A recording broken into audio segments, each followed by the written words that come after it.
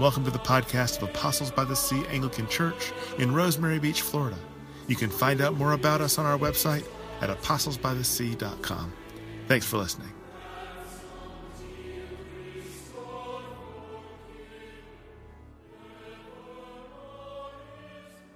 In the name of the Father, and of the Son, and of the Holy Spirit. Amen. Please be seated. Well, good morning, church. A few weeks ago, Ashley and I took a vacation. And it was the first one we've taken in 3 years, where it was just the two of us, no kids, and it was such a great vacation. And the thing is, we love our kids. Just in case they can still hear me. I know one of them's here. Hey, Gray. We love our kids. We're wild about them. But to have just a few days away with no schedules, no demands, it was amazing. And we went to a beautiful place. We went to an area a few hours north of San Francisco. On the coast, we drove up Highway 1. Have you driven up Highway 1? Oh, it's beautiful, isn't it? I mean, the coastline is just crazy beautiful. It's not like this one, which is also crazy beautiful. It's a different entire experience. But we had a little cabin right there on the coast, and it was so beautiful. And to tell you the truth, I started daydreaming about the possibility of maybe going out there and starting a new church. And over there in California, and listen, I would call it Apostles by the Other Sea, right? It'd be great. And then the other part of my daydream was not to leave you guys behind, but to convince all of you to move there with us. Only for the months of June through August, right? Because then, right? I mean, this is when it's crowded here. It's beautiful out there. We could all rent our houses out for the summer. We'd make money. I mean, it'd be a profitable thing for us to do. You want to try it? Who's in? A couple of you? Okay, great. Well, we'll talk about it later. But anyway, the truth is, it was just a beautiful experience. I've never been out there before. No wonder why so many people love the coast of California. The air was cool and clear. It was never too warm during the day in the 80s, but at night it got cool enough to light a fire in our cabin. It was so lovely. Pretty much stays like that all year round. Can you imagine? While I was there, it occurred to me, you know what, Ashley and I, we're not millennials. But even though we're not millennials, we've got to take selfies of ourselves while we're out here. Because you know how the question goes. If a tree falls in a forest and there's nobody there to hear it, did it make a sound? Well, the new question is, if you go on a vacation but don't document it on Facebook and Instagram, did the vacation really happen, right? So we did. We took selfies of ourselves on the coast. We took selfies of ourselves in the redwood forest, which was, that was amazing, the majestic, those trees. We took selfies of ourselves at the dinner table. It was great. And I did it because I wanted to have some pictures of me with my awesome wife, Ashley. But I also did it because, and this is the truth, because somewhere in here, I wanted to be able to capture these moments and then put them out there so other people would see them, see these pictures, and think, look at them. Aren't they great? Look at how much fun they're having together. And look how much they love each other. And I wanted people to click like on Facebook. So part of that was going through my mind when we were taking pictures. Hey, people will like this picture. Hoping other people would see it and like it and approve of it and hopefully think good things about us. Today, Jesus confronts us, and he confronts anybody who has ever compared themselves to another person in order to feel better about themselves. He confronts anyone who's ever tried to hide who they really are and present something else in order to get the approval of other people. He confronts the tendency that we all have to see the flaws in other people while overlooking the flaws in ourselves. And then you know what he does? He challenges us. He challenges us to get real. Would you pray with me? Father, would you send your Holy Spirit into this place, just like we sang a moment ago? Holy Spirit, you are welcome here. And God, would you use the words of Jesus this morning to transform hearts in this place? Would you use them to transform my heart? And would you make us your people in this place? In Jesus' name, amen. Okay. God really does He really does want to transform us. He doesn't want us to stay like we are. He wants to transform us. He wants to give us new hearts. And part of the way he does that is through his Spirit, who can reveal to us who we really are, who can reveal to us the truth about ourselves. And the thing is, most of us human beings, we don't think we want him to do that. No, don't show us who we really are. Don't expose the truth about us. We've seen what happens when the truth comes out. We've seen what happens when the news finds out about something about a congressman, right? We see what happens. Or even worse, if the truth comes out about a pastor and what happens in the news. No, thank you, Holy Spirit. We don't want that happening to us. And so we get very good at hiding behind a mask so that nobody can really see what goes on in here. But you know why we should want the Holy Spirit to reveal the truth about us? You know why we should want that more than we want almost anything else? Because the truth he reveals actually brings incredible joy and incredible freedom. You know what we find out when we allow the Holy Spirit to reveal the truth about us? We find out that we are more sinful than we ever dared to admit. But we're also more loved than we ever dared to imagine. If you know who Tim Keller is, he's the pastor of Redeemer Presbyterian Church in Manhattan, and that's something you will hear him say over and over again in the books that he writes. He tells us that the gospel tells us that we are more sinful than we ever dared to admit, but we are more loved than we ever dared imagine. And if we can ever truly grasp that and let it sink into our hearts and become the thing that we know to be true about ourselves, we'll never be the same. It will transform every part of our lives. The way we relate to each other will be totally transformed. The way we relate to the world, to God, to wealth, to ourselves will be totally transformed if we can get that into us. If we can get that we are more sinful than we ever dared to admit, but we are more loved than we ever dared to imagine. Turn in your Bibles or to Luke chapter 6 or in your bulletins to page 4, and let's look at this together. We're going to start at verse 41. Jesus said, "Why do you see the speck that is in your brother's eye, but do not notice the log that is in your own eye? How can you say to your brother, 'Brother, let me take out the speck that is in your eye,' when you yourself do not see the log that is in your own eye? You hypocrite. First take the log out of your own eye, and then you will see clearly to take the speck out. Take out the speck that is in your brother's eye." And then look up a few verses to verse 36. Jesus tells us, "Be merciful, even as your heavenly Father is merciful." Jesus is dealing here with the tendency in all of us to see the worst in others while overlooking or making excuses for our own faults. And the thing is, you know that you do this. Okay, let me give you an example of how I know that you do this. Take driving, okay? How many times have you been driving down the highway and some jerk is just flying and he just blazes past you and you think in your heart, man, I hope that guy gets a ticket. Thing is, you only know he's going 90 because you're going 80, right? How much worse is he than you? Jesus isn't interested in us pointing out how bad somebody else's is, pointing out other people's sins. He wants us to deal with our own sins. We want to say, we're really not that bad. I mean, look at that guy. Compared to him, I'm barely even speeding. But that's self-justification. That's looking at someone else, finding fault in them to make you feel better about yourself. And wouldn't it just drive you crazy if you got pulled over, knowing that guy just blazed by? Cop, hey man, didn't you see that other guy? Anyway, the thing is, the other person's sins might be quantitatively worse than your own. But that's not the point. Like in a book that I read recently called A Thread of Grace by Mary Doria Russell. Has anybody ever heard of Mary Doria Russell or read that book? Nobody. Awesome. All right. Well, listen, I highly recommend it if you like historical fiction. It's all about a true story about the Catholics in northern Italy, who in World War II sheltered and protected Jews that were fleeing from the Nazi regime.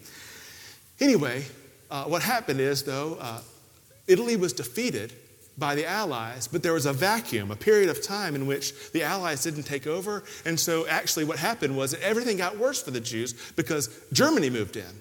Italy was gone, but Germany moved in, and so then the church there, and it wasn't really an organized thing, it was just local little groups of Catholics who were trying to protect the Jews. Anyway, the point of what I'm trying to tell you is this. There's a doctor, a German doctor, who came in with the Germans who were trying to take over Italy at that point, and he was just, something had struck him about himself.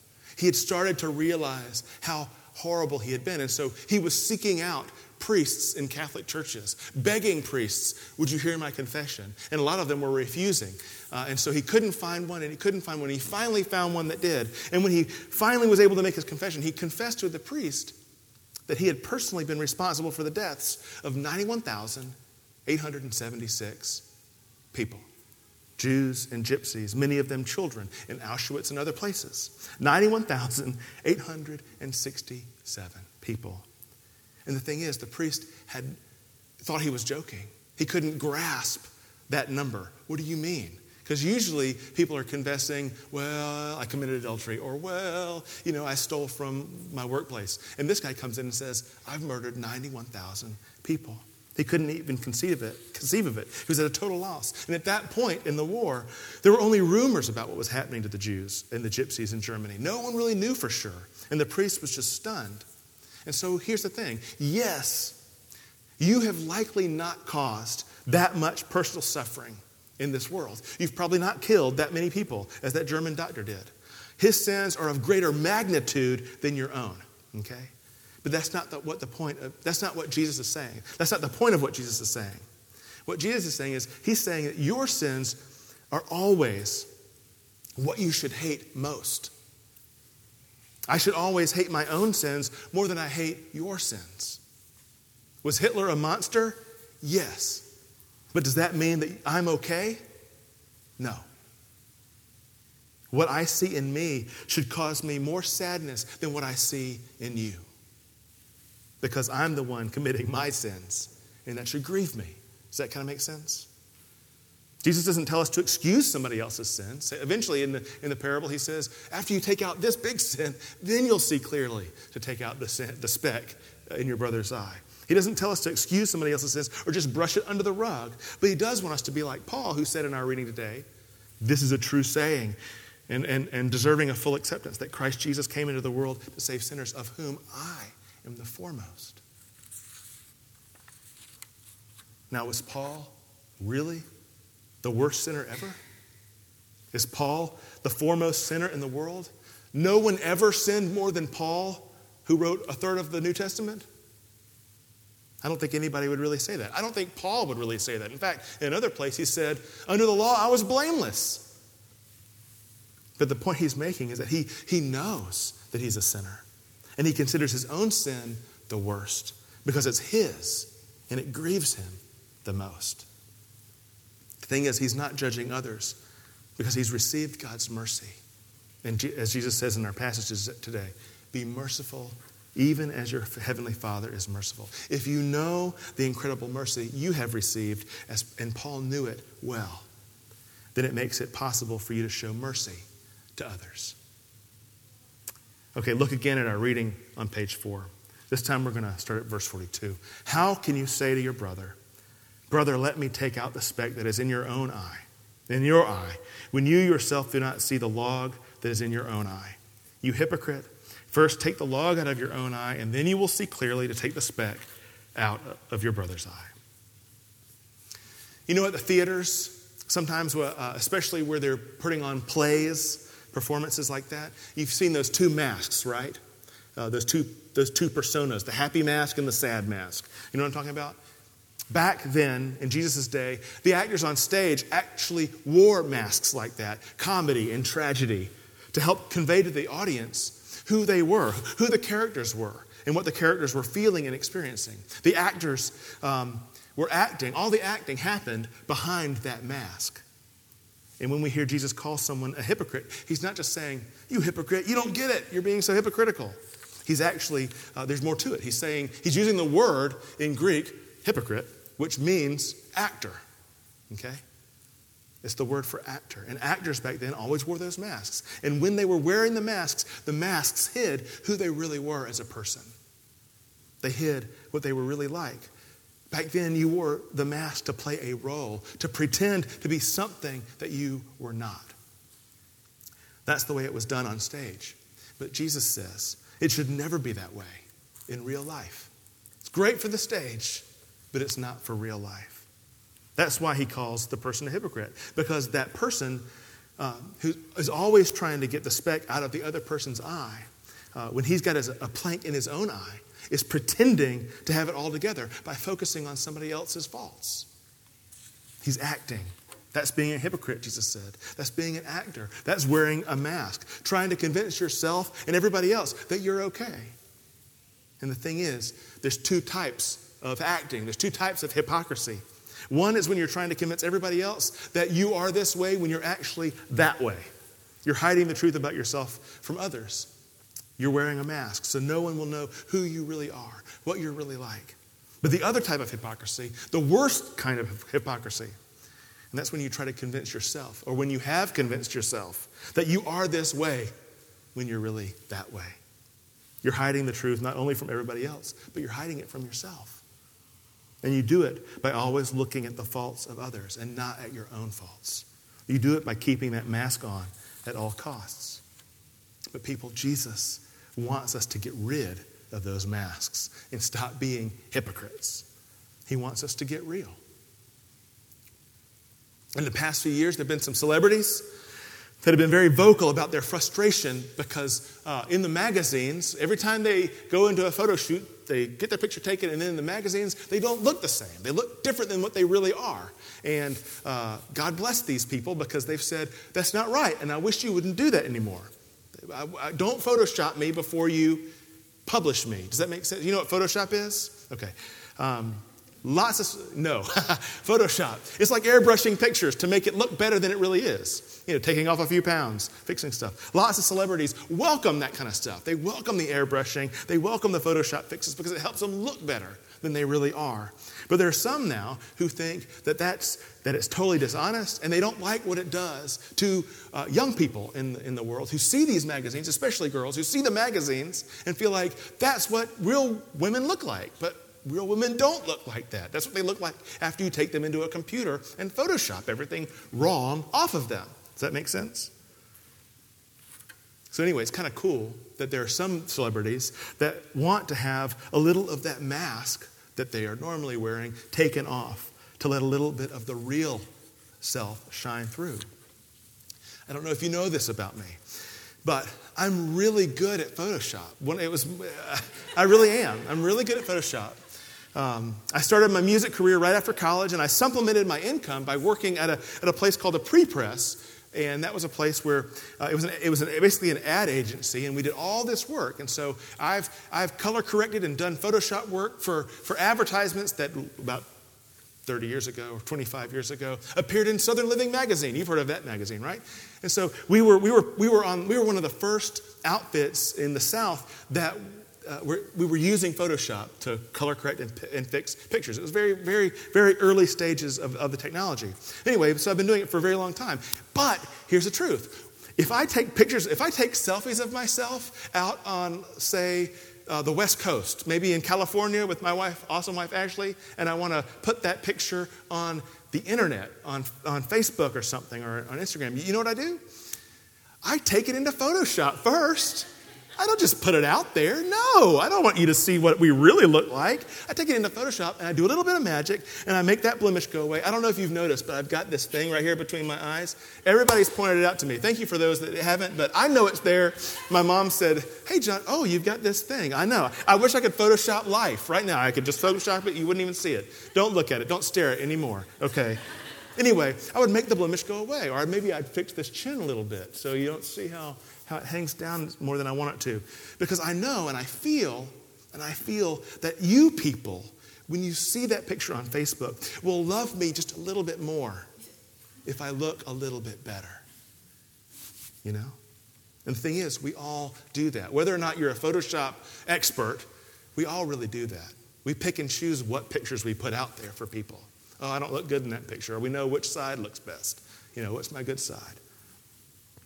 But we do that because we've experienced in life that the better we look, or the better impression we make on others, the better we get along in life. I mean, what people think about us matters so much in what happens to our life, because it can be the difference between a date with the girl and not a date, right? Or it can be the difference between an offer for a job or a rejection letter. And so it's no wonder that we've been trained from birth to spend so much time and effort worrying about how we look to others. It's no wonder that same sort of behavior carries over into our lives with God. Because our acceptance of the world is based on how well we perform. It's easy for us to think that that's the way God works too. And so we try everything we can to look good for Him and hide from Him the bad stuff. But you know what the gospel tells us? The gospel tells us that God doesn't accept us because we're good. He doesn't accept us because of anything we've done. He accepts us because Jesus is good and because of what Jesus has done. And that's what makes it possible for us to be real and to throw away the masks and to stop acting. When I know that God has seen my sin, has seen my flaws, has seen what I don't want anybody else to ever see, and has loved me all the same.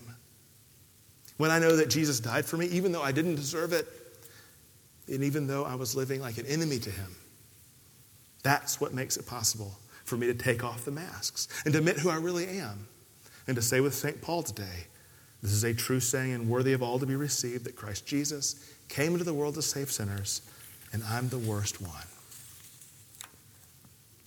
But think about it. If He came into the world to save sinners, and He did, and I know that I'm a sinner, one of the worsts, you know what that means? It means that He came into the world to save me.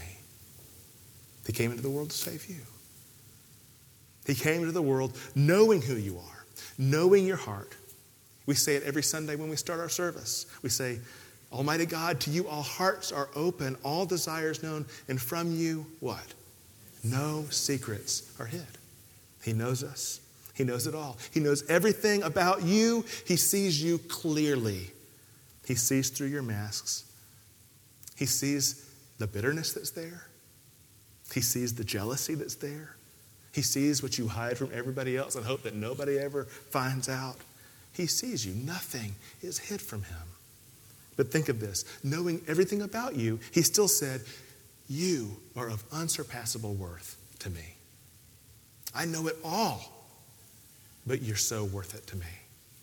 And so I will willingly lay down my life on the cross to take away your sin, to cleanse you and to heal you and to make you whole and make it so you can live with me, have life with me forever. And people, if that's my foundation, if that's what gives me worth, then what do I need a mask for? If that's your foundation, if that's what gives you worth, then why do you need the mask? And if it starts to sink in how much mercy we've received in our life, then there's no way we're walking around judging other people anymore. No. We will be merciful. Just like Jesus commands us, we will be merciful even as our Father in heaven is merciful. Does that make sense? Is that encouraging to you? Let's pray. Father, you do see us as we are. All our hearts are open to you. Nothing is hid from you. And yet, you love us. And Jesus, you became one of us to reconcile us to your Father and our Father. So help us to be real. Help us to take off the masks and be real. Help us to hate our own sin more than we hate anybody else's. Help us to be merciful, God, even as you are merciful. And it's in Jesus' name that we pray. Amen.